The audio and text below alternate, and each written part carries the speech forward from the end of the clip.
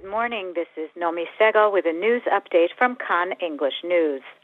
It's been cleared for publication that IDF forces recovered the body of IDF soldier Noa Marziano and returned it to Israel. Her family has been notified. Her body was found in a building next to Shifa Hospital in the Gaza Strip. Marziano, age 19, of Modi'in, had been declared earlier this week a fallen soldier who died in captivity. Yesterday, the body of captive Yehudit Weiss, which was also found in a building next to Shifa Hospital, was returned to Israel. Military equipment and weapons were also found at the site.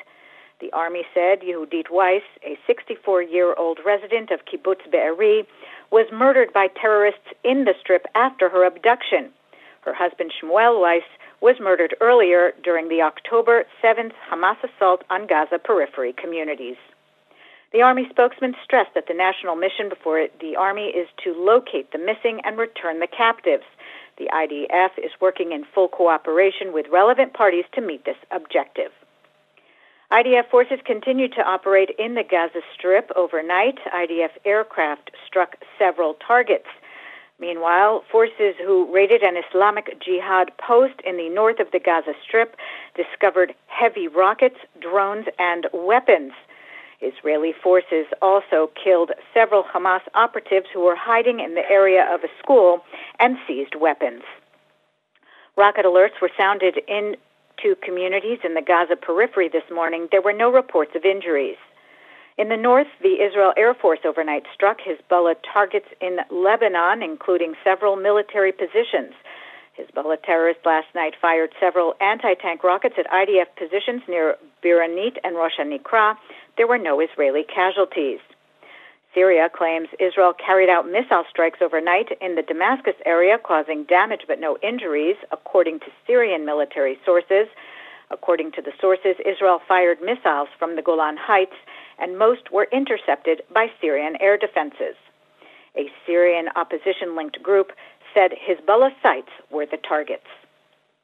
In the Hebron area, the IDF has mapped out the homes of the 3 terrorists who carried out yesterday's shooting attack at the tunnels checkpoint south of Jerusalem, a first step toward the demolition of the structures. In the attack, Corporal Avraham Fetena, age 20, of Haifa, who served in the Erez Battalion of the military police, was killed and 5 other people were wounded. The 3 terrorists, residents of Hebron and adjacent Dura, were killed in exchanges of fire with security guards at the checkpoint. Sources in Jenin said that IDF forces last night killed 3 armed Palestinians, including a local Islamic Jihad military commander. Sources in the Gaza Strip have told Kan News that several armed organizations are holding the captives. The source said Hamas is managing the overall negotiations on their release because it holds the largest numbers of hostages. Prime Minister Benjamin Netanyahu last night said Israel has concrete information that some of the captives were held at the Shifa Hospital in Gaza. He said in an interview with CBS that Israeli security forces combing the facility seized computers and electronic equipment that contain information on some of the captives. The material is being reviewed. The War Cabinet met for several hours last night to discuss the latest developments in the fighting in the Gaza Strip. Meanwhile, U.S. Secretary of State Antony Blinken has spoken with National Unity Party leader Benny Gantz, a minister in the War Cabinet.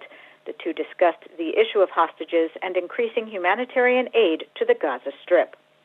Against the backdrop of concerns of a humanitarian crisis in the Gaza Strip, the international community has been working to increase to 200 the number of aid trucks allowed to enter the enclave daily with emergency supplies.